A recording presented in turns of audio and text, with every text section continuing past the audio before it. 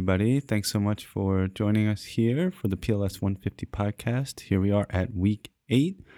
This will be the last week of the second section of the course on systems and concepts. And as we have been discussing in the course, hopefully we've been constructing or weaving or putting together some basis for positioning ourselves within the broader political world, right? So it's not just a question of looking out and seeing the world, but also kind of looking inward and trying to understand our location within that world, and starting from the international system, then down to the state, and then thinking we had a really good discussion last week about the nation and how that ties into our macro issues tied to the state and to large-scale organizations and laws, but also down to our own day-to-day personal experiences and activities, right? And this last week in this section, I think is going to really add one more important piece to the puzzle, and that is our discussion of political economy.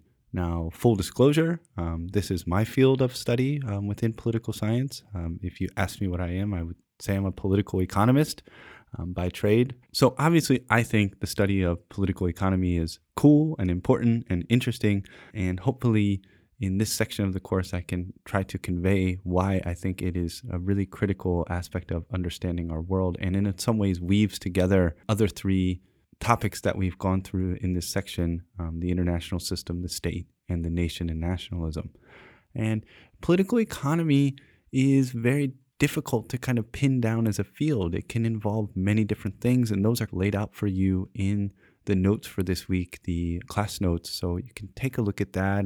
But for today, as I try to do in these podcasts, I just want to lay out kind of some big questions that hopefully can frame our discussion of the topic this week. And the biggest question is, what is the relationship between political and economic activity?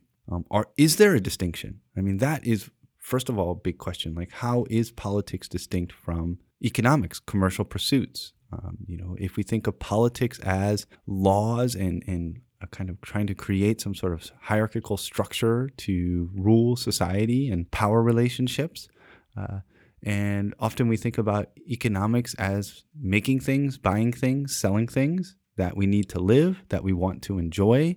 And on the one hand, they can appear to us as distinct fields, and they are studied, right? There's a field of political science and there's a field of economics. Personally, I often doubt the usefulness of separating them, and just start by thinking the question that's posed in the class notes, right? Does power make you wealthy, or does having wealth make you powerful? Well, of course, they're interrelated. I don't know how you can separate them, right? Wealthy people tend to have power, and powerful people tend to be wealthy. Now, that doesn't mean that there aren't distinct, that people working in government and people running corporations, especially in the way we've kind of erected, many societies kind of construct their economies and political systems, political economies now. But at the same time, we can understand that there's a great deal of overlap. So political economy is thinking about how power and wealth interact, and how one feeds into the other, and what is the nature of this relationship. And the way societies are constructed often have to simultaneously, at the same time, deal with both questions. So ultimately, that's why I find separating politics from economics often unuseful. It can be. It depends on kind of what kind of questions you're asking. If you want to know why companies make certain production decisions, or if you want to know about debates in a legislature or something, then maybe, sure, you can kind of look at them as distinct fields. But I'm often interested in questions of how our societies organized. How are global systems organized? And so if you're asking those kinds of systemic questions, I find that it's almost impossible to treat economics and politics as distinct domains, and that it's just necessary to understand how they interact with one another. And the field of economics used to be, and the field of political science used to be, the field of political economy. It's actually fairly more recent relatively that these fields have been separated.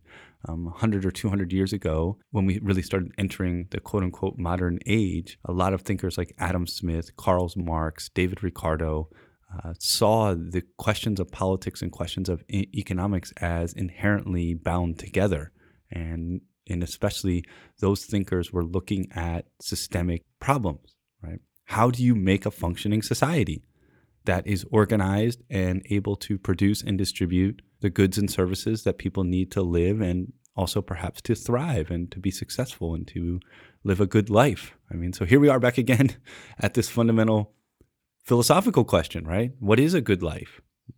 Right? So ostensibly, a political economy is geared towards providing order and wealth. And how do those pieces of the puzzle fit together? And I'm just going to leave that with a question for you to consider, right? And we're going to cover this in class next week. So I always try to keep these podcasts on the shorter end, just to give you some fruit for thought and to kind of frame some of the discussions we're going to be having next week. So in the comments this week, and the reading's excellent. A lot of our discussion will build upon issues in the reading. There's also some excellent supplemental. And as always, I encourage you to check out the advanced reading. But just to reflect upon that question, how is wealth and power related?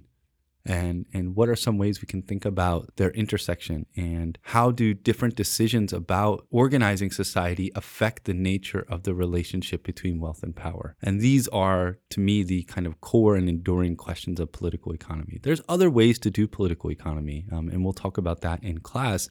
And that also ties to the question where we talked about research methods and questions of ontology and epistemology and so forth, right? But in the classical sense, political economy is the study of these questions of how do you organize a system where wealth and power can interact in a cohesive and well-functioning manner. And I'll leave it at that. So have a great weekend.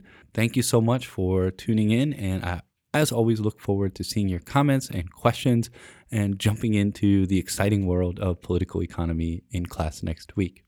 Thanks.